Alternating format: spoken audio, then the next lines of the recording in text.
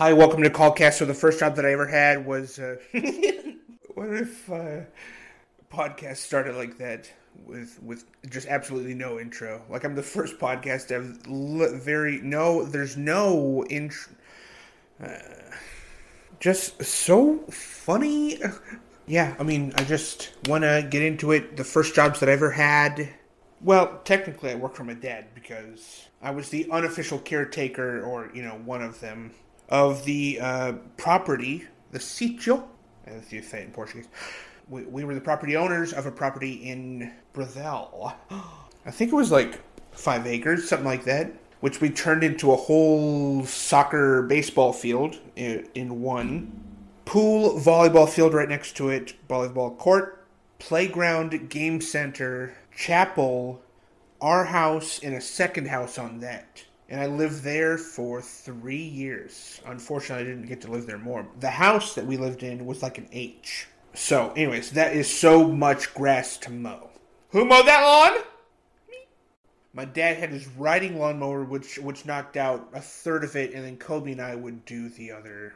What's the mathematics there? 2/3. Okay. I left that property. I moved to Oregon. I get my first job. Now, this job is 5 months before I go to film school. So I have a summer at 19 to get my license for the first time. Get my first job, like official job, with like a W-2 and stuff, Live with my brother at the time, who unfortunately had just gone through a divorce. Who married a Brazilian, brought her back. They were married for 5 years, and she started working a job and just left anything she had just vowed to in their marriage and caused a real uproar in my family. So living with my brother at that time, I think, was so helpful and comforting for the both of us because we were both in transitional phases. He, in a way, was being demoted, not to put a negative connotation to it, but he was going back into his singleness for a while and figuring out, how do I do that? I didn't expect myself to be here. Stop clicking. What is that clicking? I was in a promotion where I am leveling up. I'm advancing into adulthood, job, college, first car, all that stuff. Really interesting. I am now the age that he was at 27 when I was living with him, which is bizarre to think about. But I got my first job, Abbey Carpet Care. Sean Abbey, my dad, who is friends with Sean. Sean gave me the job. Abbey Carpet Care. So I worked there for 5 months, 4 months probably. Left on good terms. I worked with Jim mostly. No, I started out with Jim. Started working with Bryce. Is that his name? Bryce Watterson, something like that, out of Montana. He was a youth pastor at a church, and we worked together. He was, mid-20s, and I was 19. So some of the stories from Abbey Carpet Care, there was one time that we, two times that we had to clean up a house that a dude had stepped in his own coloscopy bag, and he was blind, unfortunately, and just spread his own fecal matter all over his carpet, all over his room. And we had to do this twice. And he had, a coloscopy bag, I think that's what it's called, but he had stepped in his own thing and spread it everywhere. So that was absolutely revolting, I must say. There was another time that we had to clean a vet's house, who, he was like Logan mixed with Santa Claus. Logan from Logan. He lived on the 3rd story, so we had to get our hoses and big old machines up to the 3rd story, and we did that by taking a long... What was it? I think we tried the elevators. Just all the elevators are going to have to be on hold for us on our hoses, but I don't think that worked. He went upstairs with a rope, tossed the rope down. I tied the rope to the hose. These hoses are super long, and they get really heavy about halfway up. I wish that I could have seen the scene up there of him trying to pull these hoses up, because he described it as having a real a real struggle with it. But anyways, so that was tough. But that was basically all I'm going to report about that job. Next job was not until second year of college. After the first 2 years in one, so technically my third year, but it's really my second year calendar-wise. Something happened, and then Compass told us, that my school told us, don't get a job, at least for the first year. But my schedule opened up. I went into the bachelor's. I wasn't having school nearly as much. We dropped down to 15. The most I had was 18 credits in a semester after the 24 I was doing 3 semesters in a row. I applied on Indeed to a bunch of jobs, but one of them was Tim Hortons. Tim Hortons, they needed a cook, chef, baker, whatever, all the works. Coffee, part-time. I get the job. I work there 2 months, and then I take a vacation. But I told them too late. I went and visited my family back in Brazil. It was end of 2014. No, it was not. It was end of 2015 that I went back to Brazil for 2 weeks without telling Tim Hortons. I got back and realized that I had no more hours on the schedule. I was completely wiped from the schedule when I had just gotten there for my shift. And 2 customers who were regulars commented like, "Oh, I heard you got fired." And I was like, "Really?" Like, I didn't even know. Nobody told me that they had just removed me because they didn't like that I had taken that vacation. And I had told them probably a week before, which, yeah, that was my bad. No excuses. Hated them. Moving on. I go in and get a job at AutoZone, which is like right across the street from Tim Hortons. What was that? But this AutoZone job, I know that I've already talked about on a podcast, so I'm not going to put you through that if you've listened to it. The guy who hired me is actually one of the best bosses I've ever had. Probably still the best boss I've ever had. Shout out to Alex Jones. He was so cool. So, okay. The first day on the job, I show up. I didn't tell this story. And I'm behind. I'm doing some training on a computer behind a wall that has a bunch of holes in it. Like, it's not really wall. It's out of, like, metal. And it's a divider, but just a divider.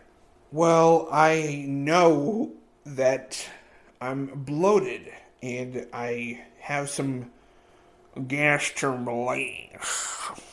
But I want to be quiet, discreet about it. I'm doing the training. It's quiet.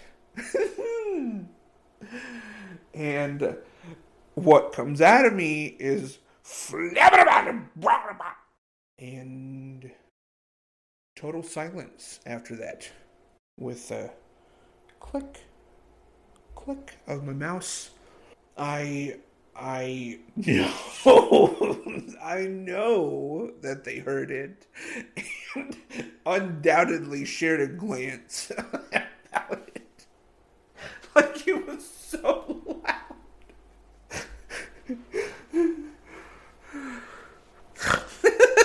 What the hell was that? I only had that boss for like 4 or 5 weeks, and then he brought in a new boss who I really didn't like, and I tolerated her for 6 months, and then I left. Blocked everybody from... not everybody. I didn't block everybody. But I blocked the managers just so they couldn't contact me anymore. And I just left. No call, no show. Okay, so, I'm approaching the end of my lease in Grand Rapids, Michigan. I am now also completing a summer at Lincoln Lake summer camp. And that is my internship at Compass. So I get an internship at a summer camp as their videographer, contracted for like 12 videos. No, it was 12 weeks. It was May, June, July, part of August, something like that. So I think it might have literally been 12 weeks. At the end of my lease, end of summer camp, those two end like within a week of each other. I now get the opportunity to move to Chicago. So I take it. I take the opportunity, I take the job, I take the housing opportunity that's there. And what I understood it to be, at least the housing situation, was I was going to be rooming with a buddy from college and his friend from high school. And it's going to be us three. Rent is $1,600 between all of us. I get there, and it turns out that my buddy from college got an internship in back, like, where we did college, like Grand Rapids, 3-hour drive away. And so already that's super different, because now it's just me and his buddy. And the job that I got, because I was such a airheaded, it was completely airheaded, because there were 16 different restaurants that I could have gotten a job there at. I'm going to save that for a little bit later. Hold on. Instead, I get a job that's a 20-plus minute drive away. This is not the job that I was offered first to move to Chicago. That was only a gig. Okay, save that for a little bit too. That was a film gig that was filming horse dressage for a weekend, and it was paying really good money for just 3 days of work. Really good money, like a grand. I was like, dude, I'm going to move to Chicago with that job first, and then I'm going to get a bunch of film jobs after that doing the same thing. That's what I projected. I do that gig, can't find anything else. Nothing else. Nobody else is hiring me. I do some training days, but nobody calls me back. I'm running out of money real quick. I get a job at Play and Spin. Play and Spin is a family fun center. I'm not sure if they're still open or not. It's a family fun center. I ran, or was part of the team of go-karts. Where, I just drove go-karts kind of all day, testing them. We would rotate out who leads, is on the microphone, reading the instructions, taking purses, setting them aside. A lot of people refuse to give up their purses, and you just be like, well, can't drive. So you had to be really assertive. I was one of the eldest on the team, and I remember getting down to not having a cent. Not having a cent. Did I say what it paid me? It paid me $8.50 an hour. I don't know why. I don't know what I was thinking. Because what I ended up doing was I ended up moving back to Michigan when my home is Salem, Oregon, which is on the complete, other end of, not other end of the nation, but kinda. I moved back in with a buddy and his family.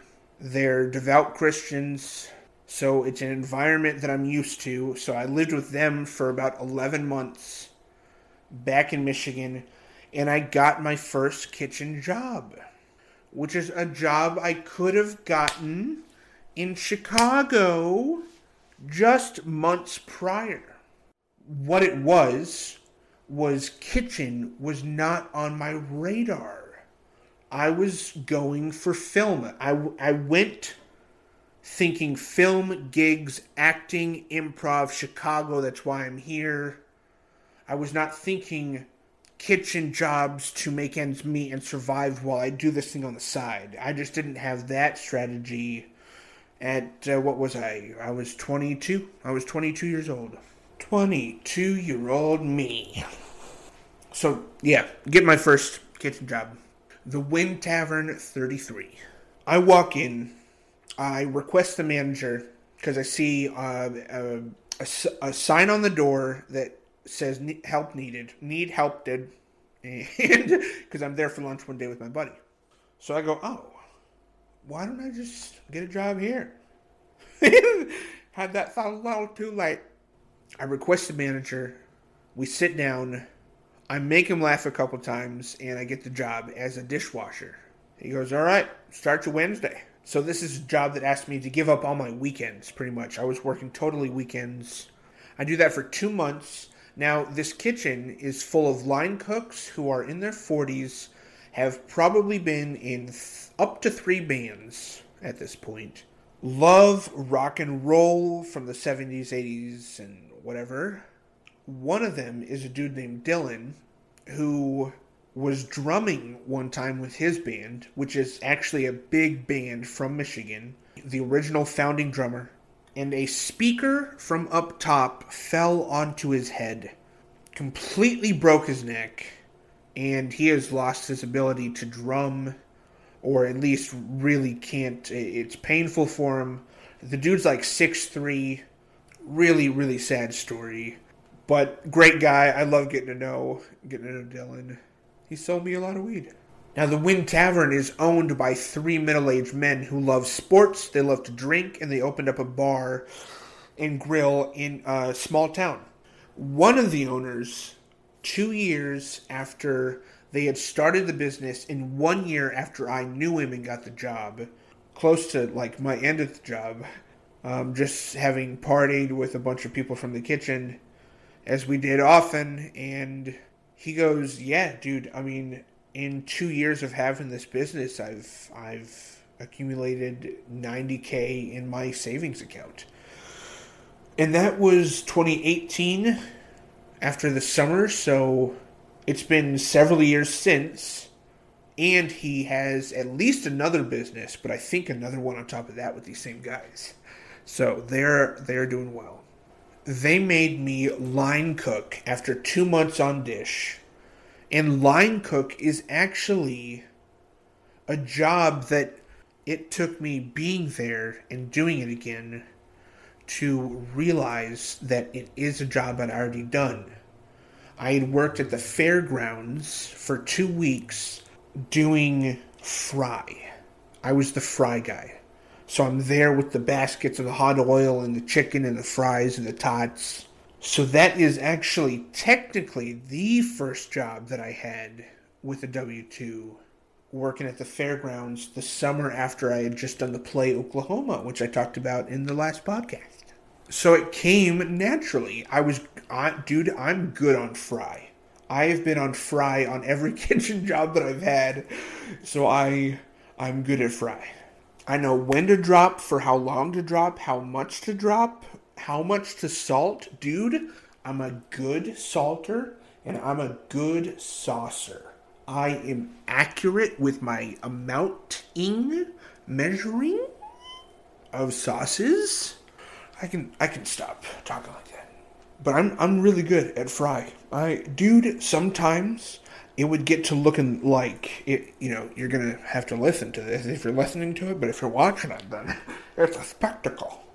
But it would be like I was playing basketball. I'd be dropping fry, going into the freezer, spinning around, and like opening, dumping in rushes, like putting a sauce bowl, dumping sauce, plating, handing it over. It became a dance that I loved. The job that I got at Topgolf was the smoothest and best I have ever been on the line. I was good. But me fry on line at the Wind Tavern 33 is like a Padawan to the Jedi that I was at Topgolf. That I do believe. The spinning, the freezers, the sauces, the soups, the drop and fry, the nacho making, the handed raw chicken and raw beef to the dude, listening to Wheel, handed stuff to Dish, and knowing when and how to hand it to him because I used to be Dish. So hot and sharp stuff, you get it, you know. But I became good enough at the Wind to train a whole new crew that came in to wipe out. I saw a crazy turnover from old guys to young guys. In the year that I was there, I saw them go from 5 middle-aged cooks to 1 middle-aged cook, me, and a bunch of high schoolers. Well, they had just graduated, and they were all friends, and this was like their first collective job. It was a bizarre kitchen takeover. Okay, so there's a dude, my transition from Dish onto the line. There's like a dude who's 6'2", and he walks up to me. I can tell he's super young, but imposing. And he walks up to me, and he goes, yeah.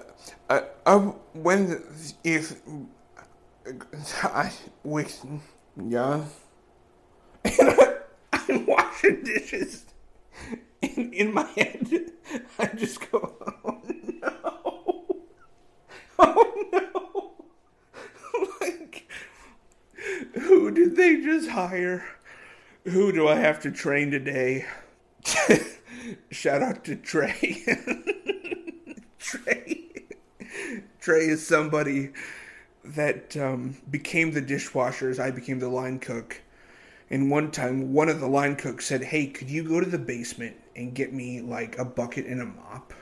And Trey spent, like, I don't know how many minutes, like, several minutes outside, probably 15, circling the whole location, looking for the entrance to the basement. And he was so confused. And there's no basement it's just a flat compound. There's literally no basement. And he was just, very, very gullible like that. But that's the last job that I plan on talking about before moving on to my next topic, which is somewhat of a divisive topic. Man, I wanted to talk about guns, dude. For example, there was a shooting here in my hometown a couple nights ago by a 16-year-old who just shot somebody in a conflict. And a 14-year-old next to him pulled a knife. Now, these are not acts that we want performed by our youth here in my hometown.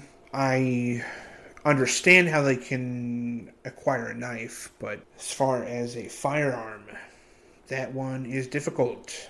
And it was just right downtown. Several shootings in my hometown. There was a shooting in which a bullet went into a room that a baby was sleeping. That happened right after the shooting downtown. My neighbor, who shot the bullet through my apartment, really close to me. What came to mind is that I feel straight off right off the bat, that the age should definitely be 21 nationwide. Why is it not? I might ask. Also, a question that was raised in my mind is why, what, where, and how? Why are there only training classes and courses for a carry license and not for any other ownership of a gun? Home defense, hunting, what else would you use it for? Carry, hunting, or home defense. For us civilians, are those not the three options, three and only options? Because I think legally that's kind of it. So 21. And how about some training courses for everybody? Whether it's carry, hunting, or home defense. Everybody should be able to prove that they are trained and able to own and purchase a legal firearm. I don't feel that is unreasonable to ask. 2-week courses. If you're going to buy a shotty, you got to spend 2 weeks with it with an expert official right there by your side, watching you for a solid, 2 weeks business days. Carry hunting, same thing. Even better, combine said program, training program, and hand it over to veterans. Make use of the veterans.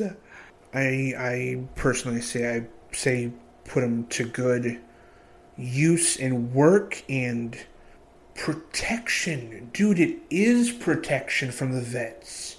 If you used veterans 50s to 70s, whatever.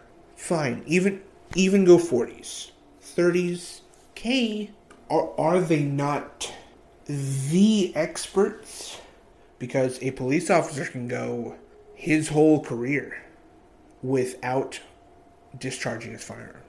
I am very passionate about that. I feel a fire about it, and I want to see it happen. Dude, I have such love for veterans of this country. Now, I'm going to say that there's two that I've come into close proximity with through my film school. You got Jeff and you got Josh. Now, my introductions to both of them were rough. I did not like them up front. I remember this. And this has happened with a couple other vets at different times. But that feeling that I had initially when meeting specifically Jeff and Josh.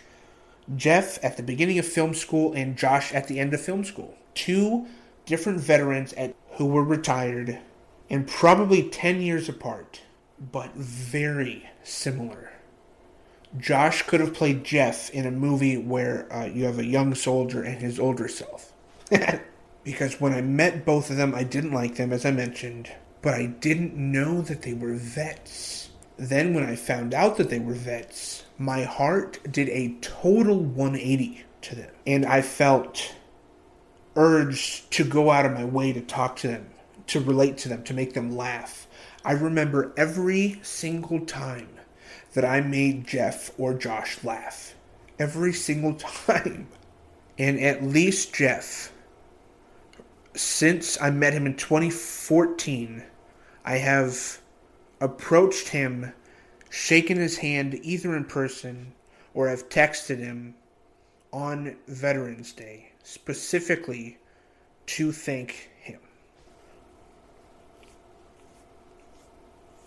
I think Jeff is one of the best dudes I've ever met. And I only knew Josh for a summer that I was at the camp. In their own right, both had equal impact on me. And are firm Christians, much firmer than I. You know, I think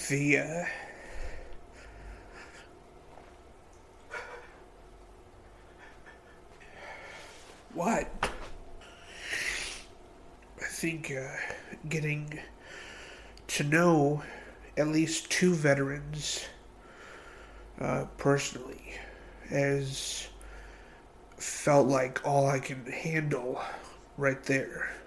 I think it would be an honor to get to know more. Are they not the ones to have experienced the most extreme things out of all of us?